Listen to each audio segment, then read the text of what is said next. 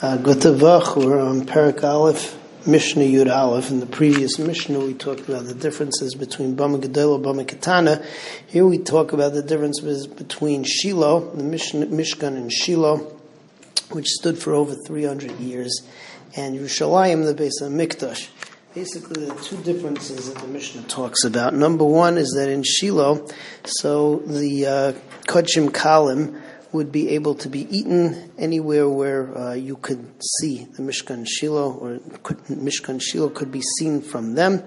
Whereas in Yerushalayim, so you're dealing with a city, so it had to be within the wall of Yerushalayim. Kodshei Kodashim, in both cases, had to be eaten within the Azara.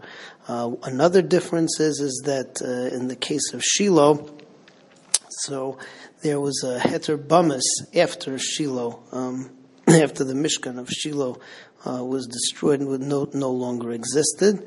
And in the case of the Beis HaMikdash, once there was a Beis HaMikdash, there is never again a heter bamis. So let's see it inside. Ein bein Shiloh l'Yerushalayim, ela sheb'Shiloh oichlim kodshim kadashim, u'maiser sheni b'chol haroyeh. So you could eat kodshim kalim. You could eat kodshim kalim and also maiser sheni anywhere where you could see the Mishkan Shiloh. Yerushalayim lifnim min hachoma, it had to be within the wall of Yerushalayim. Mekan kodshei kodashim necholim lifnim min hakloim. In both cases, the kodshei kodashim eaten inside of the walls of the Azara, or the curtains of the Azara. Kedusha Shiloh yesh achra heter. The Kedusha of Shiloh, after Shiloh was no longer existed, so there was a heter bamis.